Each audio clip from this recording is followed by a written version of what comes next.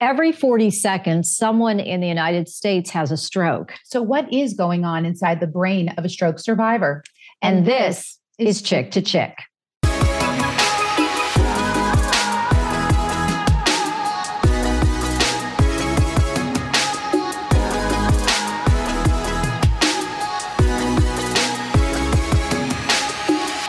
There's been a lot of conversation in Pennsylvania surrounding a certain person. That would be John Fetterman. And that's because he had a stroke in May.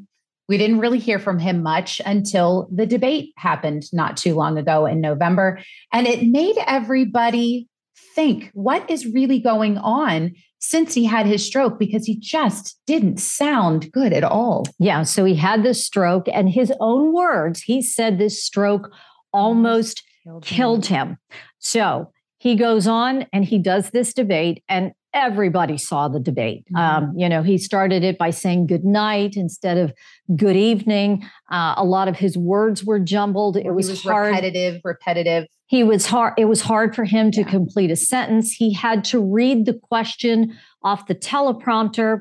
And a lot of people at that point were saying, this guy's done. Yeah. He's not going to win. He is not fit to serve office. He cannot perform the duties of being a U.S. senator. But his supporters were all saying, wait a minute here. This dude is really brave to do what he did. Well, he went on to win the election, and he is now our newly elected U.S. senator to represent Pennsylvania and D.C. Yeah, I think a lot of people were also concerned as to, is this a lot of stress? What is really going on? And is this even healthy for this man? So we thought this would be a good time to have this podcast to really talk about what's going on with a stroke as it pertains to Fetterman, but for anyone who out there has really experienced this themselves or in their families. Which brings us to our guest today, Deb Church. She is a medical speech pathologist. Deborah, thank you so much for coming on the podcast. First of all, what is a medical speech pathologist? You're welcome. I'm a hospital speech pathologist. I work with rehab of stroke patients. And what does it entail when you're working with these patients? In other words, what are you finding that is happening? We just mentioned how Fetterman had a hard time communicating. He was repetitive. These types of issues I've even seen with friends and family that have had strokes. So what are you seeing when you're in there and in rehab with your folks? Mm-hmm.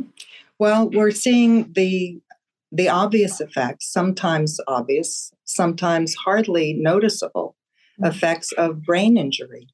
So that we know that there has been injured areas of the brain, and with aphasia, we know that it's typically in the left hemisphere, the temporal parietal lobes, but that there is recovery, thankfully, from such injury. And that occurs by other areas of the brain, normally in the corresponding areas, the opposite regions, hemisphere of the brain, taking over the functions and forming new pathways. This is how recovery occurs. When they do studies like of the effects of therapy, speech therapy, they show the opposite hemisphere lighting up because there are functions now working there that wouldn't normally be taking over these functions, reading, thinking, listening, talking, all of those functions. So it is very encouraging to know that therapy can help. It can be intensive at first when it's most needed, and then taper off in frequency, and then result in testing at 3, 6, 9, 12 months intervals and beyond, because progress continues. Because that's the good news, is that it sometimes takes a longer time for recovery from aphasia, which is a chronic condition. So you talked about the recovery, but let's take a step back. What actually happens in the brain when somebody is having a stroke? Mm-hmm. Okay. Well, the brain cells require a constant supply of oxygen and nutrients, which are cut off by either a clot or by a bleed into the brain or into the surrounding area between the skull and the brain. And so they are weakened or injured, and they can die as well. The injury is something that can be improved through therapy. And that is the role of a speech pathologist. It's very important to intervene early on because a patient can develop a very negative self-perception. They see it in the face of their significant other who shows alarm and concern at what they're hearing and sometimes disgust. And they also see it in the faces of the listeners who look puzzled whenever there's a miscommunication. So the better that they can be trained or exercise their brain, let's talk about it in terms of exercise for the brain. That's what speech therapy is. It exercises those pathways, creates new pathways, and lighting up of the opposite hemisphere, which is undamaged. You talk about all this in such a clinical sense. What I'm most concerned about, as I watched this man, I really felt bad for him. I did. I felt like he was very challenged in that setting. It had to have been incredibly stressful. So I worry about those outside influences as you're trying to heal. So talk to us about that. I mean, when in his case, in John Fetterman's case, he is now Senator Fetterman, and he has a workload. What could that be like for what he's trying to do to heal his brain? Well, people with strokes feel and report a lot less energy than they had before. But in truth, they have the same amount of energy, but they are using so much more to perform the functions they used to do, like walking or talking or whatever.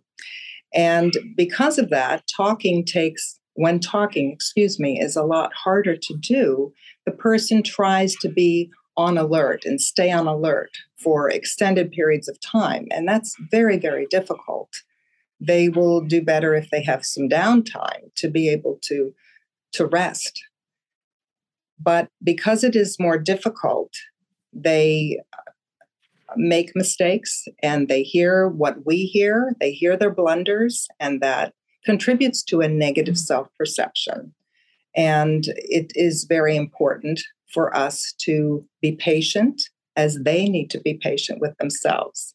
The person with aphasia is their own worst critic. They're always flinching when they hear the same things that we hear. They need us to be patient so they can be patient. You watched the debate.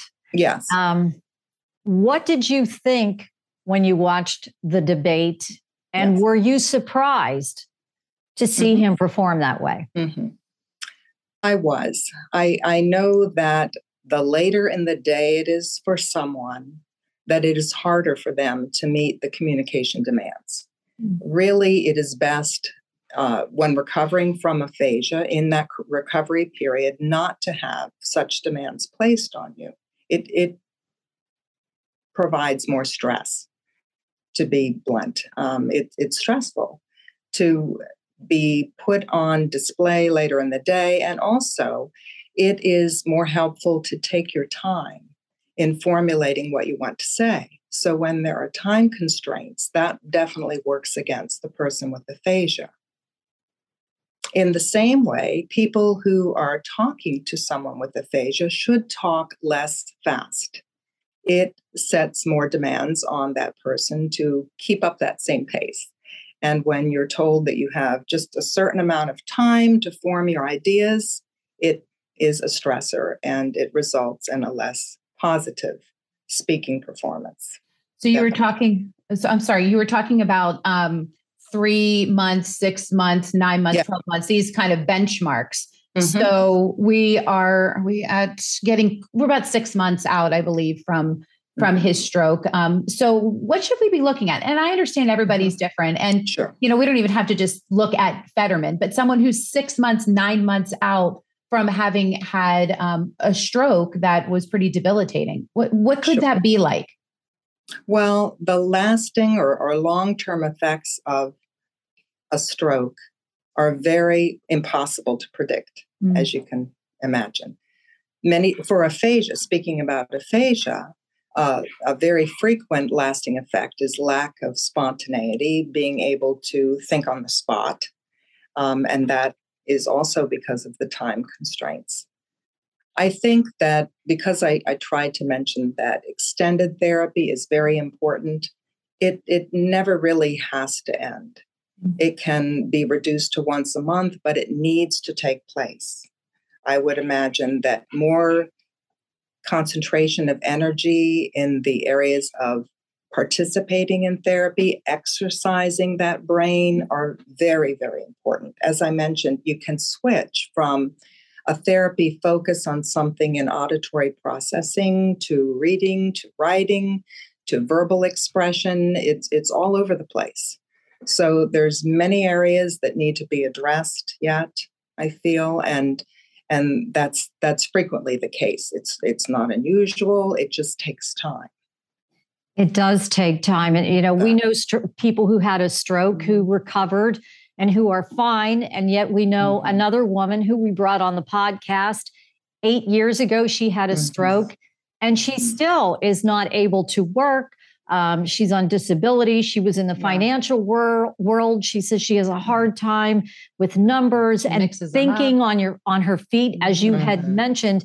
So when you talk about these things and you talk about someone like John Fetterman, who's about to go into a very stressful job, a lot of pressure, perhaps being hours and hours and hours in debates in the Senate chamber. Is he going to be able to do all of these things? And how are these other factors going to affect his recovery? Well, there are some workplace considerations. And sometimes it is better to balance more things that can be handled through emails and text messages and written language than by verbal, and preparation for those kinds of things where there would be rapid exchange of ideas. But it is quite possible. And people do this that are in the teaching profession that have strokes, and lawyers, and any profession we've had. And, the best thing is having somebody call you later after they've been discharged from therapy or being given a break, just to just get burnt out and say, enough is enough, let's take a little break. For them to call and say, it's taken this amount of time, but in 6 months, I finally have that sense of normalcy. Everything is coming back to me. I am getting better at substituting words when I anticipate a word that's going to be too lengthy or complex. People do get quite excellent at using these strategies. It's not really a relearning memory kind of thing, like they've lost the words. The words are in there, but there's a veil that's come in front of them, and they can't quite hear themselves saying the words they went to say in advance, or they can't see the words. That some of us are more visually oriented and we can see the word. There can be an interruption in the letter to sound connection so that they aren't able to read or write as well. It just depends on the individual. I'm not sure of his abilities. So the testing is just of paramount importance, and to get good speech therapy and continue that as long as needed. This is great information. I think it's good that our listeners could hear about this. And certainly outside of Senator Fetterman, we know a lot of people have had to, work through having strokes. Thank you so much for providing this information today. Thank you. It's a process. It really is a process. I think that someone who has had a stroke, it's also going to affect their confidence. Absolutely. I mean, this is tough, and everybody is different. How they recover from a stroke, what the side effects, the long-term side effects, everybody is different. But we just thought we wanted to add some perspective because everybody watched the debate and everybody's talking about it. Yeah, exactly. Well, we appreciate you being with us today. We hope you'll head over to our YouTube page, like and subscribe. Until we are back to chirp about another topic.